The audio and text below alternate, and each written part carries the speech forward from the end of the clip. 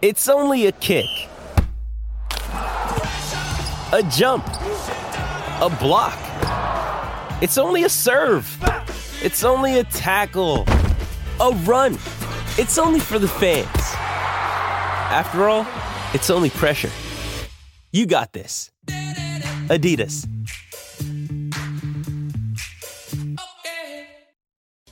You know what I want? I want to talk to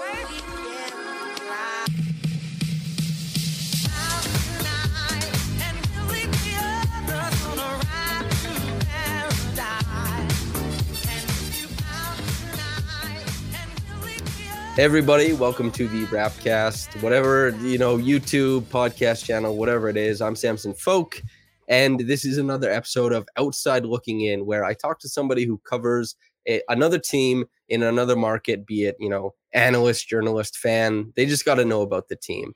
And I asked them, hey, what do you think about the Raptors? So that you, the Raptors fans, we can kind of gather consensus from every market in the league. But then you also get to learn about the team in their market. In this case, the Portland Trailblazers. And to talk about it with me is Eric Brandt of Blazers Uprise. And I just want to say, how you doing, man? I'm doing great. Just had some bombshell news of the Donovan Mitchell trade breaking a few minutes ago. So that's kind of shook up the whole NBA at the moment. Do you have flashbulb thoughts on it? I really like the move for the Cavs, not giving up Garland, obviously Mobley or Jared Allen. I felt like when I saw the trade, as long as they didn't give up any of those three and added Mitchell to that core, that it was going to be a good trade for them. And I kind of like that they're going for it without giving up that core. So, yeah, really interesting move. And that should make them a very fun team to watch all season long. Yeah, that's from my point of view, the Raptors' point of view, right, is that, well, okay, wow, the middle of the Eastern Conference right, maybe is a little bit thinner, but the top end just got a lot thicker probably. Mm-hmm. That's the Raptors' first matchup. When I was thinking about it prior to the season, I thought, oh, yeah, it'll be really interesting because Scottie and Evan Mobley had some pretty interesting matchups as far as it goes. And the Raptors and Cavs both play, as far as relative to how the NBA plays, they play on the extremes. They're in the polars as far as what type of style they play. And they kind of went in opposite directions, honestly. And so to see those teams kind of battle it out, the Raptors had a better year via standings last year. They had a better postseason, obviously. But the thing that's really interesting is now Donovan Mitchell joins the fold, and they're playing them game one. Oh, nice. I really, that game is going to be an awesome game to watch, obviously. But I'll leave most of the other analysis of go ahead. Real quick, I just want to ask, is Mitchell someone that you wanted the Raptors to pursue? You heard rumors that they might be interested in him. I definitely wasn't opposed to Mitchell the way that, some people really worry about the defense. And some people were big fans of the on-off splits. Like Rudy Gobert played with Conley against a lot of benches, and that made the plus minus and the on-off stuff look kind of funky for Donovan. Right. And so, but some people leaned into that. That changed in the playoffs. Donovan became the biggest guy correlated with winning minutes in the playoffs. And I think Donovan is a tremendous offensive player. And I think that he's better defensively than what he's currently been giving. And so effort has to come around, of course, but I think he's a phenomenal player. And the fact that the Cavs, for what they traded for him, I think that that's a great deal. And if the Raptors could have, I guess, chopped up like a similar package, I would have probably co-signed something like that too. But yeah, very, very intriguing.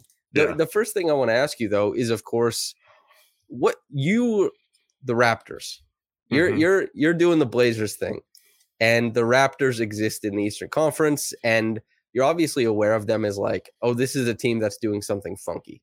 And right. I think that's a lot of people's idea of them. But are you any more familiar with what's going on there? Well, it seems like you're trying to corner the market on 6'7" to 6'9" athletic, rangy forwards, right? Yeah. And you're basically saying the whole positionless basketball, you're trying to go in that route. having players that can guard multiple positions, having players that can handle running the offense from multiple positions. And I really like that approach. Where it gets into trouble, and I'd be interested to hear your take on this, is when you play the one team like you did in the playoffs last year with the Joel Embiid, and I hate to make it this simplistic, but when you have a bunch of guys who can't necessarily guard him, not that many centers can even guard him, do you keep with the philosophy and just hope that that doesn't come back to haunt you with that one player, or do you think you need to adjust it slightly to compensate just in case you have to play that one player? That's interesting because as you state, like the Raptors start behind the 8 ball when they're guarding Embiid because they tilt their defense, they start shading heavily, and the makeup of the 76ers is really important on the court to how they do that. When Tybalt is on the court, it becomes a lot easier to just crowd Embiid. When Danny Green was on the court, it was tougher. But one of the big things was that the Embiid and Harden pick and roll that just obliterated the league once they were teammates, that was something that the Raptors with certain two-man configurations did well in. But one of the biggest things that went maybe under-discussed wasn't that, of course, Embiid was going to run roughshod. Like, of course, he was a 30-point per game scorer from the center position, hit a game-winning three-pointer where he's fading on the catch. Like, he's an incredible talent. But James Harden, albeit limited, still was able to completely outfox and dust Gary Trent Jr. at the point of attack. And he struggled with guys like Scotty Barnes and Pascal and OG because of the length out on switches. And so the Raptors were able to switch a lot of the time. But then the 76ers said, we want Gary in that screening action so that everything gets a little bit more hairy.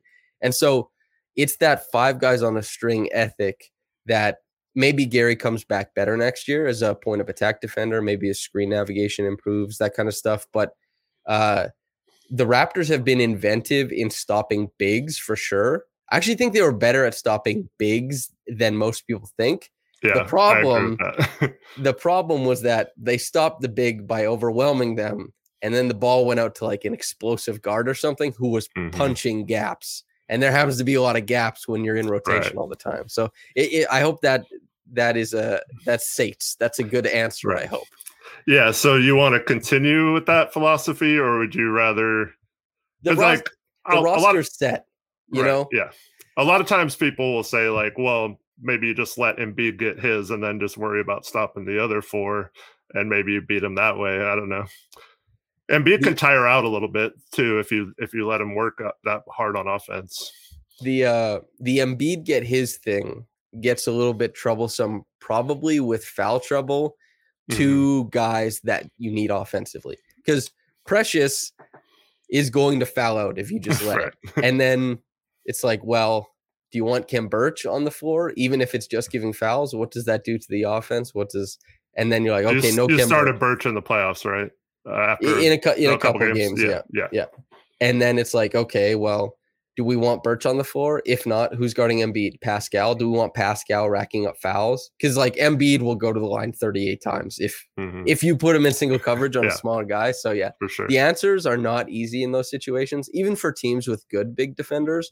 But I think that the Raptors, this scheme makes sense with their personnel. Now, is hunting this personnel the best way to go forward and then to run the scheme?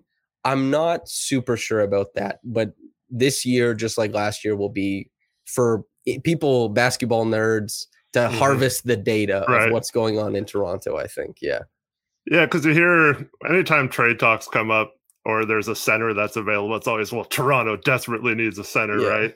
So I've always pushed back on that because, like you said, Precious, especially towards the end of the year, started playing really well and looks like he could fill that role, even though he's a little small for a center. I think in that type of defense, it's fine.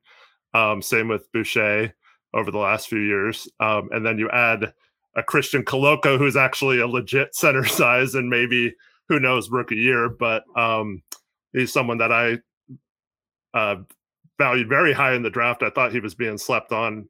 If I had to pick the perfect landing spot for him, it would have been the Toronto Raptors, because I feel like his skill set and with Nick Nurse's coaching ability and stuff like that, and their need for kind of that just slightly bigger but still athletic and can do some things with the ball and stuff.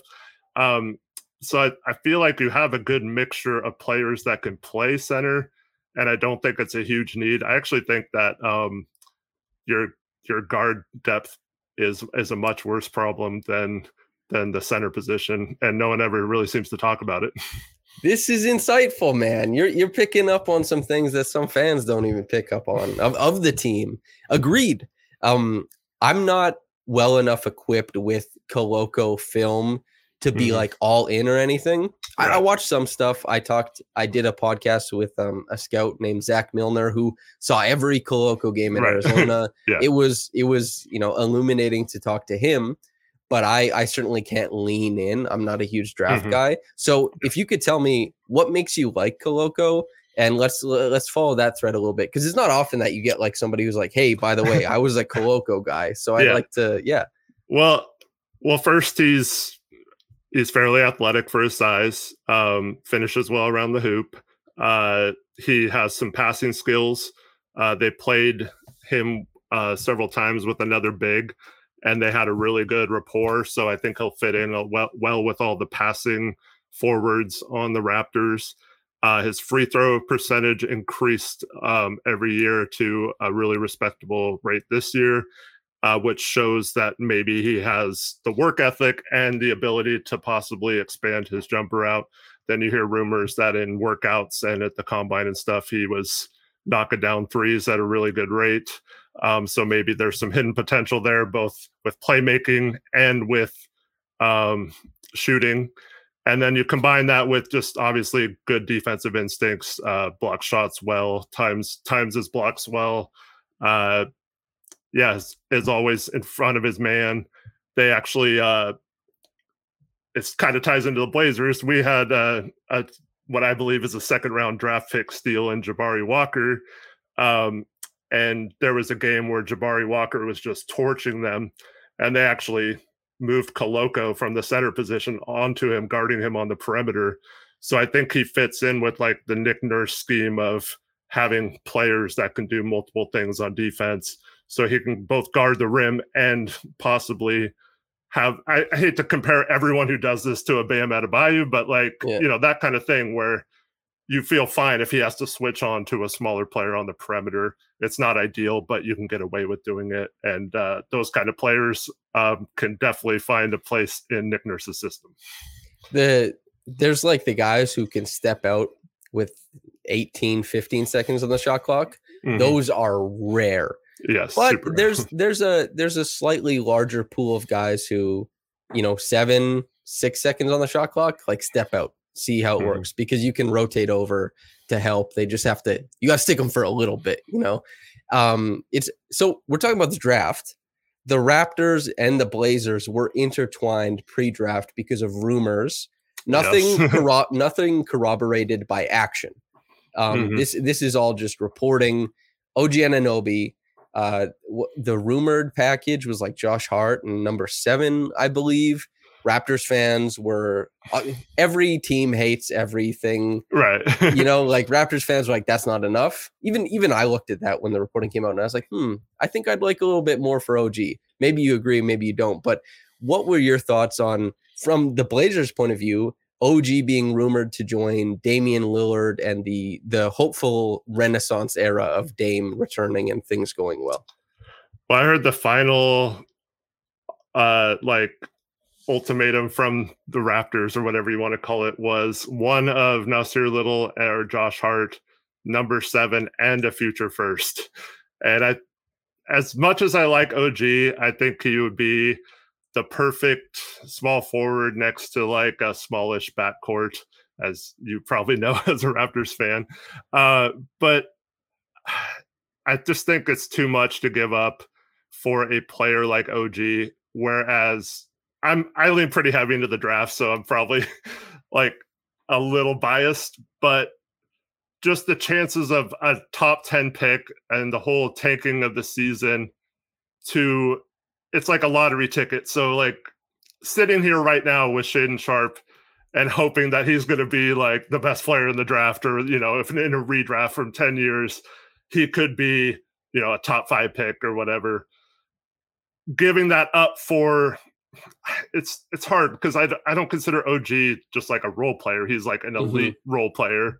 If that borderline, you know, could be better than that. And obviously defense is something that Portland really needed. But yeah, it's tough because if you just talk about giving up that 7th pick for him, I think I would have been fine with it. I understand, like, from your point of view, that that's probably not enough either. But yeah, when it came to giving up other players and potentially another pick and stuff, I was just like, it's probably a little too much. And as much as I like OG and think he'd be a perfect fit, I kind of would just like to run with the young guys and hope that one of them develops to be better than him someday. It's fun. Like, OG still is young enough that people like myself look at some of the peripheral statistics and look at some of the, because sometimes OG just pops. Like, you'll get this insane self-creation bit of film out of him. So you still get to like just hope on that home run.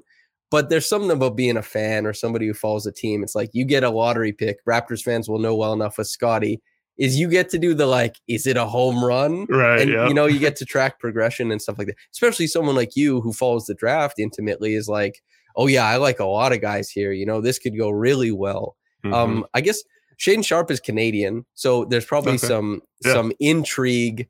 He actually, by the way, there's a video of Shaden Sharp speaks with like the exact same cadence as Kyle Lowry, like side by side. Oh, really? It's freaky. Just as an aside, but since we didn't talk that much Shaden Sharp on this channel or whatever, I feel like we could take this opportunity. What do you think about Shaden Sharp? Because Raptors fans, a lot of them are Canadian, so they're interested in a Canadian prospect. What are your thoughts on Shaden? I'm really excited to see what he becomes. That it's kind of weird because that tone in his voice pre-draft, I was like, oh man, is this guy like, is it because he doesn't know, or is he just shy? Like, because he got asked questions at workouts and stuff, and he wouldn't give the most thoughtful answers. And I was like, man, does this guy not know basketball, or is he just like completely shutting down an interview process?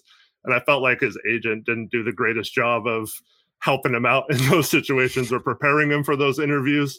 Because you saw several prospects, like Benedict Mathurin, who, if I'm not mistaken, is also from Canada. Yep. Is he not? Yep. The Toronto prospect and the Montreal one. Yeah. So like with Mathurin, there were times where he didn't even do interviews after workouts. So like his agent kind of shielded him from getting any of that criticism. But that aside, once we drafted him and once everyone said how much they fell in love with him, how hard of a worker he was, you get really excited at the prospects of him, considering he was the rose up to be the number 1 prospect in his draft class prior to the college season. And then, of course, he doesn't play. There's some questions about his eligibility at first. And then also, we finally get to watch him play. He plays 6 minutes and then hurts his shoulder in summer league. And it was just such a bummer because everyone was looking forward to, I'm sure, like, it wasn't just Portland fans, like people wanted to actually see him play in a live game since he didn't at Kentucky. And so he goes down and now he's rehabbing all summer. I don't know what the plan is. I don't know how quickly they're looking to get him involved. If it was up to me, I would prefer him to get some minutes or to be forced some minutes, just because if he sits out most of this year or doesn't play much other than garbage time, that's 2 full seasons before, and since he's actually played in meaningful high school games. So I'd like him to get some game action and be kind of thrown into the fire and just see what you got in him. But at the same time, this team is very loaded at the positions he plays and have a lot of players, kind of the opposite of the Raptors roster. We're loaded at guard, you're loaded at forward. So I don't know how much time he's going to actually get this season, but I'm really excited to see what he could become. Okay, so the Blazers, we have Jeremy Grant, we have Ant Simons, Josh Hart, I think is always talked about as being underrated, but doesn't ever get into the overrated. Properly rated, yeah. He's good, man. Yeah. Like that's a guy who I'm like, he's gonna end up on a team and win a chip someday just because he plays such good basketball. Dame. So what are your expectations for this Blazers season? Do you think that they're gonna coalesce? The things are gonna shake out, they're gonna find an identity and run with it? Or are you expecting like a island of misfit toys kind of I guess expenditure? I wouldn't put it that way.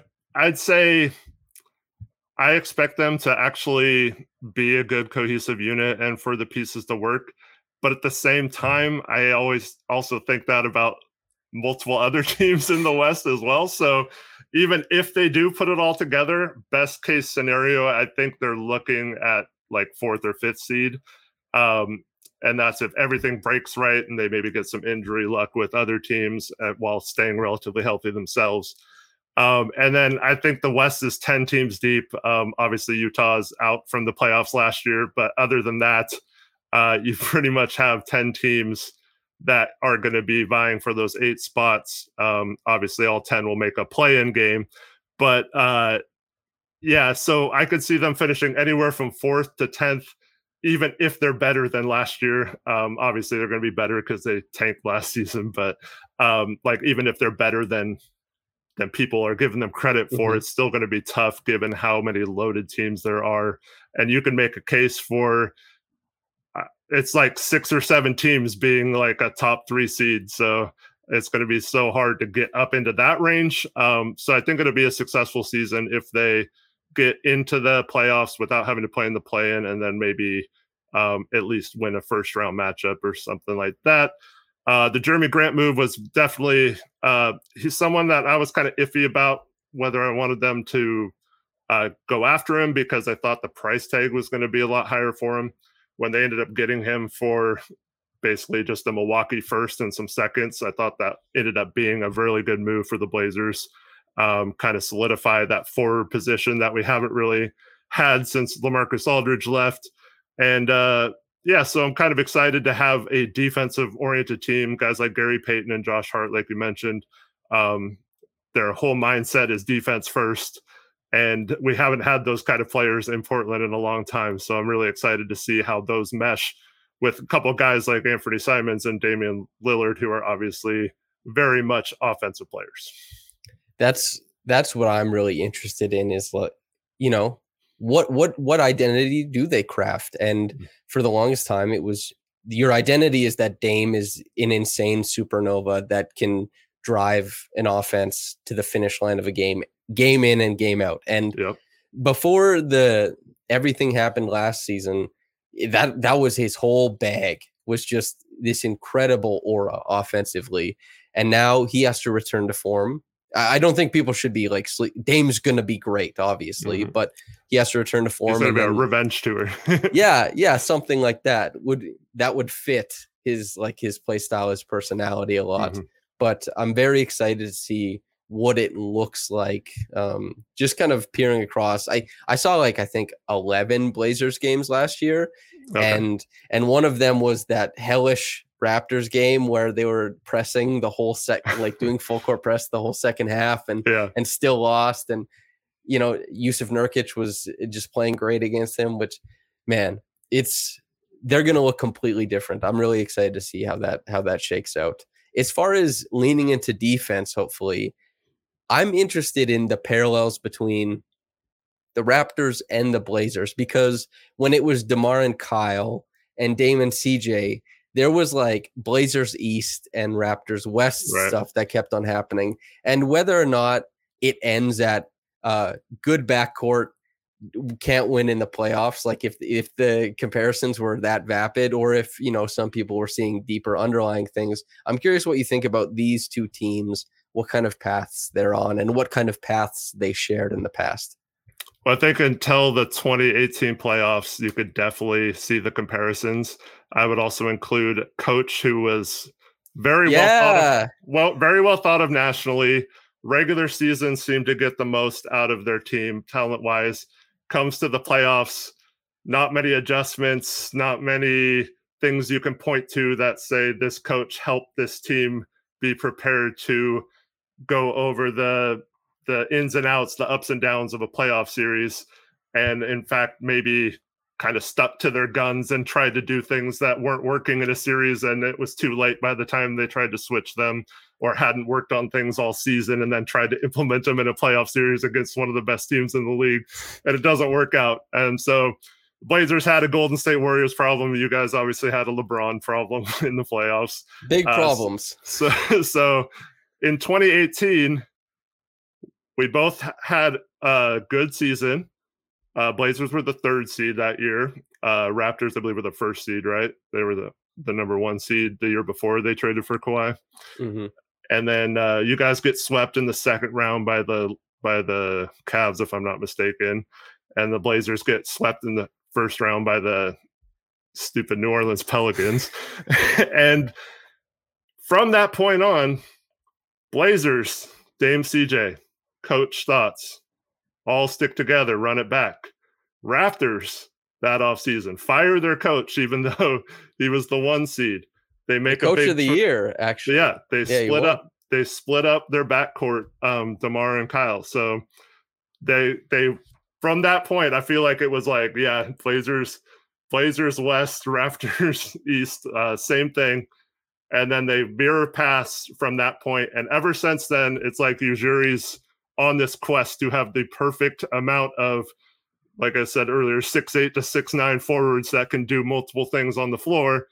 And the Blazers have this quest to have everyone under 6'7" and be guards that can score, stuff like that. So this is the first summer that we've actually done things a little differently and tried to add some defensive pieces. We tried things like adding Robert Covington and stuff like that in the past, but similar coaching stuff got in the way of that. And then, of course, last season, the Dame injury kind of ended things before it got started. But we even made the trade for Norman Powell and added the 3rd guard to Dame and CJ. As you know, probably working that 3rd guard with some of the teams that you've had. So yeah, I think it's interesting that they've kind of veered in different paths. And Nick Nurse, I thought, was the perfect man for that job because he wasn't afraid to try like crazy things. And everyone gives him crap for like giving up. How dare you play a box and 1 in the finals or stuff like that, but you got to be creative like that. You have to mix up your defensive coverages, in my opinion.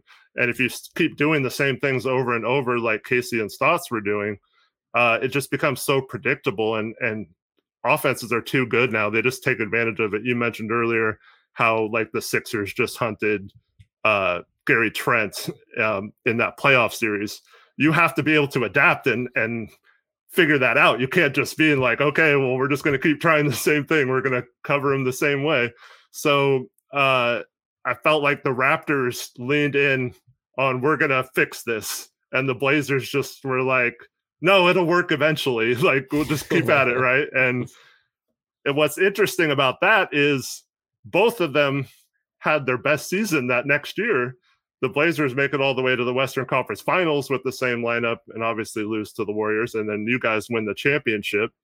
But I'm curious. I have a question for you. If you could go back and the Kawhi Leonard trade doesn't happen, but everything else is the same. So you get a new coach, you keep DeMar, you still trade for Gasol, you still get Ibaka, and you get that 3rd-year jump from Siakam because that was the year he popped, right? Yeah. Do you think they possibly get over the hump still, or do you think they had to move on from the backcourt? So DeMar DeRozan is my favorite player of all time. Yeah. They weren't getting over that hump. Okay. Even with Siakam being, because they didn't really have that forward back,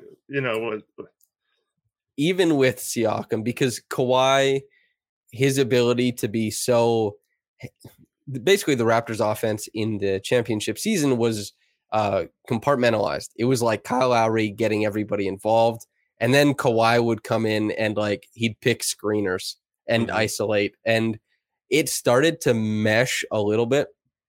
an underrated part about the finals is that Kawhi was so like run down by the time they got there because he was doing an unbelievable amount of heavy lifting prior. But the Raptors won in the finals because of just incredible team basketball, and even the comeback against the Bucks after going down 2-0. Really good team basketball. The 76ers series was obviously Kawhi was like 40 a game basically, which is nuts.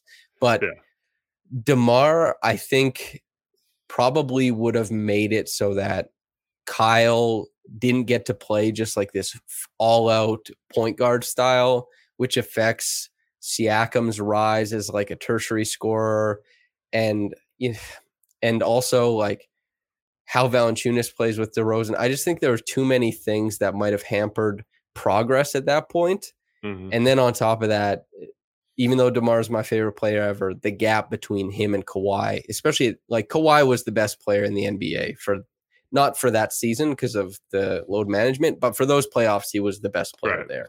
And DeMar, as much as I love him, God bless him, he's not getting there.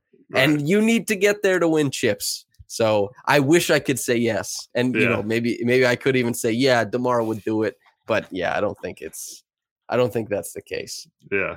It'd be interesting to see in like a parallel universe, like just stay in the course versus that. Because I always wonder that, because I think about it like, man, if they just fired Stotts after that, they split up the backcourt and like maybe got, I don't know, what if they get Kawhi or something, the Blazers, or not necessarily Kawhi, or what if you add the right forward like if the Blazers got Siakam and had him with Dame and CJ, could that team have gotten over the hump once Siakam became a good player? And that's the funny thing about getting Jeremy Grant this offseason is Dame and CJ in that stretch where after LaMarcus left didn't have even a Jeremy Grant type level forward to play with. So you always wonder like, well, if they would have had that similar philosophy to what Ujiri had, if they would have just gotten the right forwards around him while keeping Lowry and Van Vliet and stuff like that, like would that have made a difference, or was it always destined, like you said, to be too heavily dependent on two players that weren't necessarily going to allow players to develop fully if they're not ever getting the ball in their hands or that opportunity?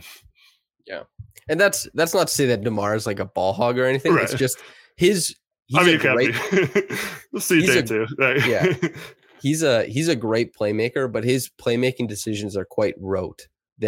He's creating the same advantage, and it's tough for teams to stop, but it creates the same looks for guys. It's not very adaptable. Whereas Kawhi was like, hey, I'm going to get mine. You guys do whatever. And Kyle was like, I'm going to get everybody involved. Everybody gets a shot. And that's kind of how it shook out.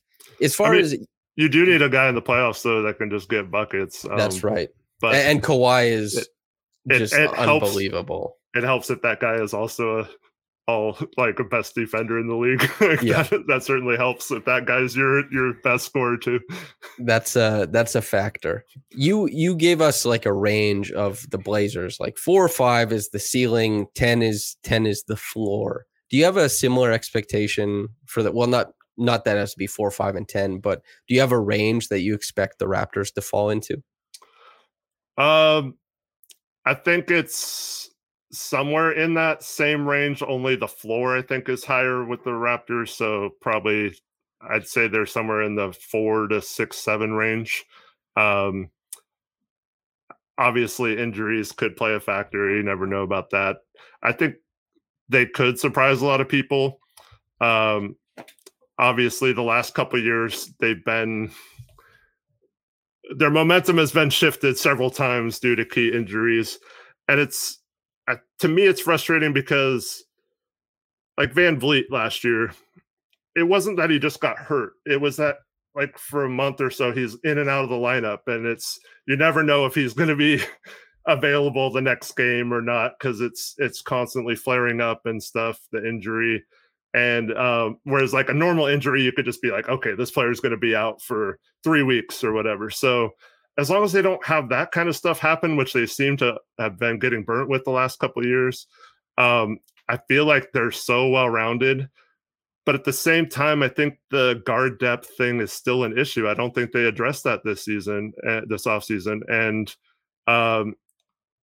Van Vliet played almost 38 minutes a game last year, and I don't understand how that can work.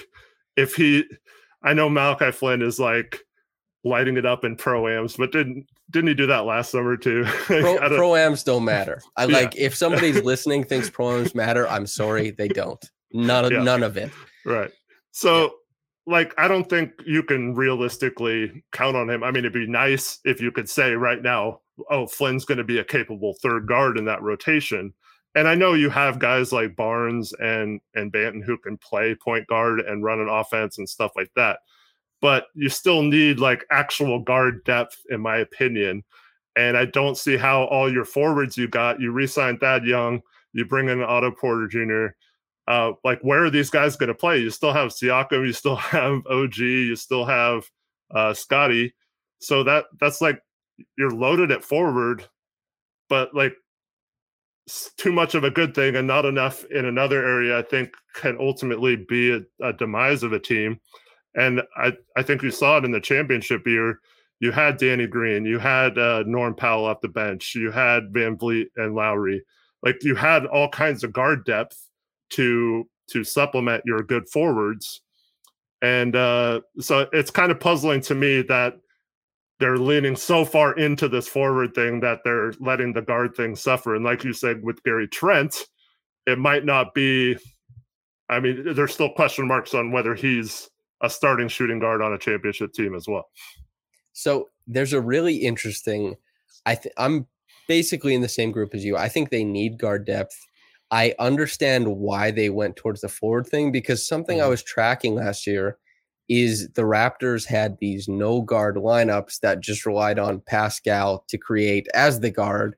They allowed nothing at the rim because they were doing that democratic rim protection they do. Right. They pull from everywhere, recover to everywhere, and they don't have any small guards on the court. And on the other end, they rebound about 40% of their misses. Now, when I observed those lineups, I thought and they won minutes, a lot of them. I thought this works because it's a change of pace. Mm-hmm. I don't think this can be like, oh yeah, we don't play guards really right. off the bench. Yeah. That I wonder, like, can you change the pace all year? And honestly, this is why the Raptors are a fun team. If they do that and they just win minutes all season, then they've hacked. Then you found like a basketball hack. Every once in a while, teams find them. Maybe the Raptors have found one. I'm not super optimistic about it. I think it's still a change of pace thing. But if that happens, then like to hell with guards. Just like run everywhere and crash the glass. And like, who knows how that looks. Yeah. I always love that because like the Warrior style of play, you're not going to beat them at their own style, right? So you have to do something different. And that's one of the, I mean, aside from injuries, that's one of the reasons why the Raptors were able to win a championship, was because they did something different. And so I really like that philosophy. You saw the Cavs last year when everyone was going in the direction of, centers are becoming a dinosaur. And what do? They draft a center and play him next to another center and get a small forward who's like a power forward and play him at small forward, who they now traded for Donovan Mitchell. But they went super big, right? And that was such a fun team to watch just because they were trying something different. So I agree with you there that it is a good thing, I think, to try a different philosophy. I'm a little skeptical as to whether it can work game in, game out over the course of a regular season, instead of just like, half the game or part of a game or every other game. So it'll be very interesting to see if they can get away with it. But if the past couple of years are any indication, I feel like that has hurt them at times, not having that guard depth.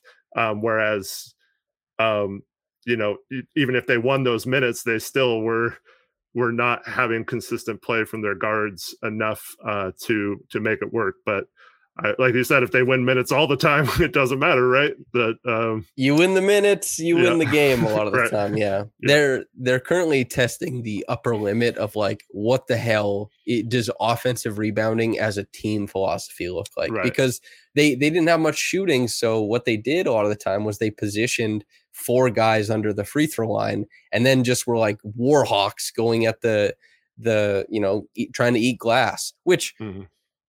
Offensive rebounding, we think about it like, oh, there's one guy going after it, and then that's kind of how you control for it as a consistent means of offense. But then you look at Delano Banton, Justin Champagnie, and Scotty Barnes, the 2 draft picks, and one guy who was a signing.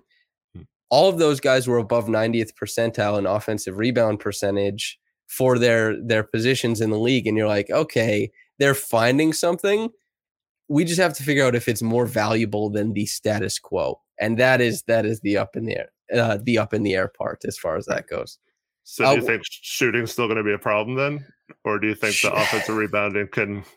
Otto helps a lot. If Otto stays healthy, like Otto is he's a great shooter, and he's also 40%. One of the best. Yeah, he's always been, since he's been in the league, one of the best offensive rebounders at his size, at his position as well. And so he keeps his foot in both camps. I think he's a tremendous fit. They still, man, like they're going to run into some shooting woes. You watched it. You watched the Blazers set up a zone and the Raptors score like 6 points in 22 minutes, It's, yeah. Anyway, the last thing I want to ask you is, do you have a favorite player on the Raptors? Koloko excluded, since we've already discussed them, but yeah. Man, I have so much respect for so many of them. They play the game the right way. I've always been a big Pascal Siakam fan. I didn't, obviously, I don't know what your thoughts are, but they draft him. Everyone is questioning the pick, I didn't really know much about him at the time either. That worked out well. And I'm a huge OG guy too, despite what I said earlier about not necessarily wanting to trade the 7th pick for him. I just wish those guys could stay healthy, man. It's stunting OG in particular, his growth, I feel like, but that was part of the reason why he slipped in the draft. He was coming off an ACL injury, I believe. So, but that was someone. Blazers had 3 first-round picks in that draft. They ended up trading 2 of them to move up to get Zach Collins, but OG was someone that I was really hoping that they would come away with one of those 3 picks. And yeah, so those 2 guys in particular, I've really had my eye on for a long time. And both of them would be such great fits in Portland. So that's kind of why I like them, is because I realize how much of an impact they have on games, and how much you need those guys to win in this league, and just respect the way they go about doing it. That's an excellent place to kind of wrap up our conversation, but we're not wrapped up until you get to plug all your stuff and tell the people where to follow you. And if they're interested to follow the Blazers at all this year, where should they be following? Well, you can follow me at Hoopshock on Twitter, and then myself and my friend Tori Jones have a YouTube channel called Blazers Uprise. We do twice weekly shows all year round, so even in the off season. And then we also have video content, and as well as do post-game shows after every Blazer game. So if you're interested in any of that, check us out on YouTube at Blazers Uprise. That's pretty much it. Don't really have much else going on other than that. Yeah, well, hey, listener, viewer, if it's on the podcast on YouTube, make sure you go follow this guy, because you know what? He did a better job talking about Koloko than a lot of people currently on the Raptors Republic staff. So he gave us insights that sure, we could go somewhere and get it. Sure, there's a couple people who could do it, but he probably knows more about Koloko than I do at this point. I gotta wait till the film comes on at the NBA level. But man, well, Eric, thank you so much. Yeah, I just want to say my son, who's 9 years old, last year, he's never really rooted for a basketball team, but all of a sudden he's like, I'm going to be a Raptors fan. And I was like, okay. He just likes the dinosaurs, obviously. Yeah. But, and then his name is Flynn. So obviously having a player with his name on the back of his jersey on your team helps a little bit too. But yeah, so I might end up watching some Raptor games that I wouldn't have this year if he shows some interest in that. Not going to push him to being a fan of any particular team or anything, but I think that's cool that he just randomly picked them as their team. So I might actually have to watch a lot of games of theirs this year. The answer to the guard depth and your son's basketball happiness. Good Flynn minutes. Yes. Man. Eric, thanks for coming on. Thanks for having me, man. This is a lot of fun. I really appreciate it. Yeah, it was a blast. Listener, viewer, whichever it is, thanks for tuning in. Lots more of these to come, and I hope you've been enjoying them so far. Whether you got into this in the morning or at night, have a blessed day, and goodbye.